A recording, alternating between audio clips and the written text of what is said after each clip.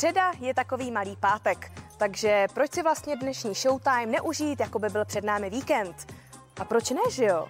Vždyť poslední dny si úplně stejně užívá i zpěvačka Leny. Má za sebou podzimní turné, na kterém od svých fanoušků načerpala tolik energie, že jí má na rozdávání. Takže Leny, jsem s ní. Zpěvačka Leny se při své podzimní akustické tour vrátila ke svým začátkům, kdy ještě nebyla tolik populární, jako je dnes. Člověk, jak vystupuje na festivalech, kde vlastně je o něj tak nějak jako postaráno i o co se týče té scény, tak nějak neřeší jako rekvizity na pódiu a podobně. A já jsem se strašně těšila, že na tohle vystoupení, že si to jako vypiplám. Tak jsem nakoupila hory, doly, umělých květin a vlastně tam jsme to na místě všechno vyzdobili, což skoro ta příprava trvala díl než samotný koncert. Jako bylo to docela pracný, ale myslím si, že to stálo za to. Lidé se během intimního koncertu mohli zeptat na cokoliv. Žádná peprná otázka ale nepřišla. Co ale Leny nepřestává udivovat je, že její hudba láká všechny generace, i přesto, že zpívá v angličtině. Vždycky každý, kdo přijde třeba nově na ten koncert, tak říká: ty brďo, to není možný, tady jsou prostě babičky s vnoučatama, celý rodiny, mladý kočky prostě se svýma přítelema, takže fakt za tohle jsem hrozně vděčná. A během podzimního turné Leny zažila hned několik premiér. Poprvé vystupovala akusticky před sedícími diváky a poprvé na koncertě oslavila narozeniny. Nejdřív přišly gratulace od fanoušků, potom od rodiny. Dostala jsem nový počítač od svého táty, takže jsem byla moc ráda. S mamkou chystáme tenhle týden takovou holčičí jízdu svojí. A jinak přítel mi připravil oslavu, kam pozval veškerý moje kamarádky, takže to byla taky příjemná záležitost. Takže v podstatě mám pocit, že slavím už 14 dní. My se tedy ke gratulantům přidáváme a přejeme hlavně hodně zdraví. Děkujeme. Veronika Arichteva je maminkou. Herečka se radostnou zprávou pochlubila na sociálních sítích. Novopečení rodiče přivítali na svět chlapečka, kterému dali jméno Luka Christo. Jaromír Uhlíř dostal zlatou cenu OSA za celoživotní přínos. Ochranný svaz autorský ocenil také písničku skupiny Miraj Anděl jako populární skladbu roku. 2 ceny si odnesl k Single X. Herec Petr Čtvrtníček, který se léčí s koronavirem, už není na jednotce intenzivní péče. Podle Blesk.cz byl přeložen na plicní oddělení. Jak dlouho zůstane v nemocnici, zatím není jasné. Eva Farna měla a vlastně pořád má takový nabitý, ale přesto velmi pestrý den. Dopoledne se věnovala vůním, odpoledne zkoušce na koncert a v tuhle chvíli nejspíš řádí na jevišti Píseckého divadla, kde odstartovala odložené turné. No jak vidíte, má toho opravdu hodně. A kamže tedy vlastně odložila svého ročního synka? Tak to vám řeknu naprosto přesně. Ke švagrové.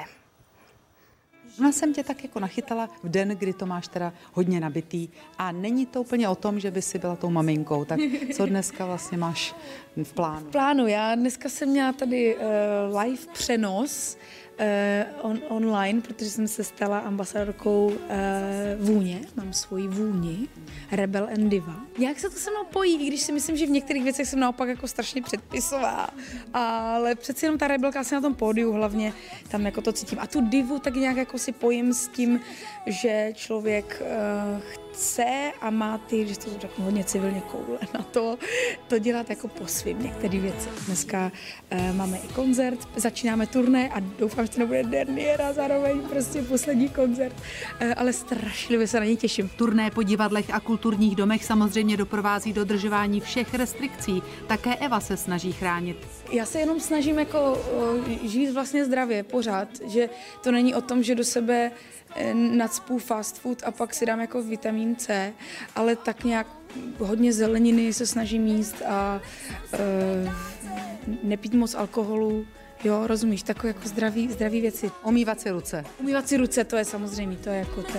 Jsi říkala, že vlastně tvůj muž je na to úplně pedant. Jo, ten to má rád jako od jak živa. A vlastně to je dobře, jako myť si ruce, na tom není nic blbý. Kolem nás jsou lidi pořád testování.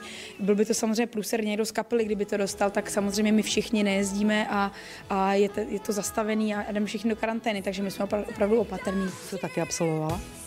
testy. Ne, ale můj manžel byl na testech a byl negativní. Testovat parfém je pro Evu samozřejmě příjemnější. Když jsem to dostala, tu vůni jako na test, tak jsem provedla testy, jo, a pro mě byly jako pozitivní tyhle testy a tak jsem do toho šla. Jedna zajímavost, nevím, jestli to úplně cool, ale je to tak, v polštině vůně je zapach. Jak zapácháš svému teda manželovi, prosím tě? Zapachám, jo, takže prostě zapach je vůně. Bych vám chtěla říct, kdybyste to někde viděli jako v polštině.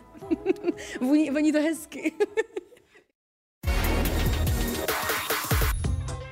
Showtime a partner soutěže společnost ABF pro vás mají soutěž, která potěší snad každého. Vyhrávat můžete vstupenky na veletrh For Interior, který se koná od čtvrtka 1. října až do neděle v PVA Expo Praha. Navíc jsou ve hře ještě 2 ergonomické polštáře z paměťové pěny s extraktem z aloe vera a potahem ze 100% přírodní bavlny od společnosti Magniflex. Stačí odpovědět na soutěžní otázku, která zní: jaký druh rostliny je aloe vera? Za A sukulentní bylina, za B řasa, za C bonsai. Správnou odpověď napište na Facebook Topstaru, jak jste zvyklí. Zítra to bude rok od odchodu Karla Gotta. Režisérka Olga Špátová dnes na novinářské projekci představila svůj dokumentární film Karel. Málo komu se ale podařilo dostat se tak blízko ke slavnému zpěvákovi jako právě ji. Sám mistr dokonce prohlásil, že se vlastně stala součástí jeho rodiny. Když ti jedenkrát... Olgo, vy jste s Karlem Gottem natáčela v průběhu celého roku. Jaké to je nahlédnout do Karlova soukromí, do jeho duše? Je to krásný nahlídnout do jeho duše, protože s Karlem se nemusíte ničeho bát, tam se cítíte bezpečně, můžete po něm všechno chtít, nemusíte se bát, že vám řekne, že je to hloupá otázka nebo hloupý nápad. On mi občas řekl: Olinko, to je 0 bodů, když se mu něco nelíbilo, nějaký můj nápad. A opravdu velká pro mě pomoc byla jeho žena Ivanka, protože tak, kdyby nebyla, tak mnoho scén nebude. Tam byla ta jedna věc, že já jsem to Karlovi řekla a prosila jsem ho a vysvětlovala jsem mu vždycky před natáčením, proč to do toho filmu musíme natočit, ale pak tam ještě byl ten ženský manželský element, kdy Ivanka řekla: Karle, prosím tě, to bude krásný, neboj se. Takže opravdu ona tomu dala obrovskou energii. Samozřejmě ho také ochraňovala a bála se, ptala se mě, není to blbý tohleto, jako ne. A já jsem říkala: Ivanko, neboj se. Dělám ten film s láskou ke Karlovi a myslím si, že tím, že tam byla vzájemná důvěra od rodiny Karlových ke mně a ode mě k ním, tak proto to dopadlo tak, jak to dopadlo. A jsi sladěnej s ponožkama? Ano, Černý ponožky, ne? takhle chodil Michael Jackson. Ten chodil s bílejma. Karel dokonce prohlásil, že máte ten dar, že jste se takovým nevtíravým způsobem stala členem rodiny. Vnímala jste to tak? No, mě to moc těší, že řekli členem rodiny. Pravdou je, že jsme teda s mým zvukařem a s mým mužem byli velmi blízko. Ale já nemyslím, že nevtíravým.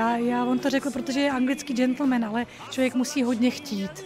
Hodně prostě chtít a samozřejmě se stalo, že jsem si to i několikrát vyčítala, že jsem si říkala, nebylo to už moc, teď Karlovi nebylo dobře a pořád musíte vážit, jako mám to nechat na příště, tohleto, bude nějaké příště. Pořád jsem zvažovala a pak jsem si říkala, já jsem cítila, jako to strašně těší ta tvorba, jak tím hrozně hoří. Nejenom to, jak vyšel na jeviště a viděl tam ty, jak on sám říkal, světýlka, tak tomu dávalo to zdraví, jak on říkal, to je ta infuze, ale i vlastně ta tvorba jako taková.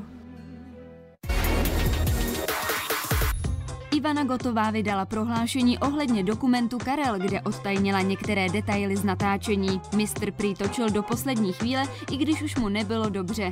V září ještě vybíral s autorkou snímku Olgou Špátovou hudbu a pečlivě zvažoval každou skladbu. Ivana přiznala, že upřímně oplakala scény, které se do filmu nevešly kvůli stopáži. Vdova po mistrovi zůstane podle svých slov zpěvákovi hluboce vděčná až do konce svých dnů za to, že byla tou vyvolenou a šťastnou ženou.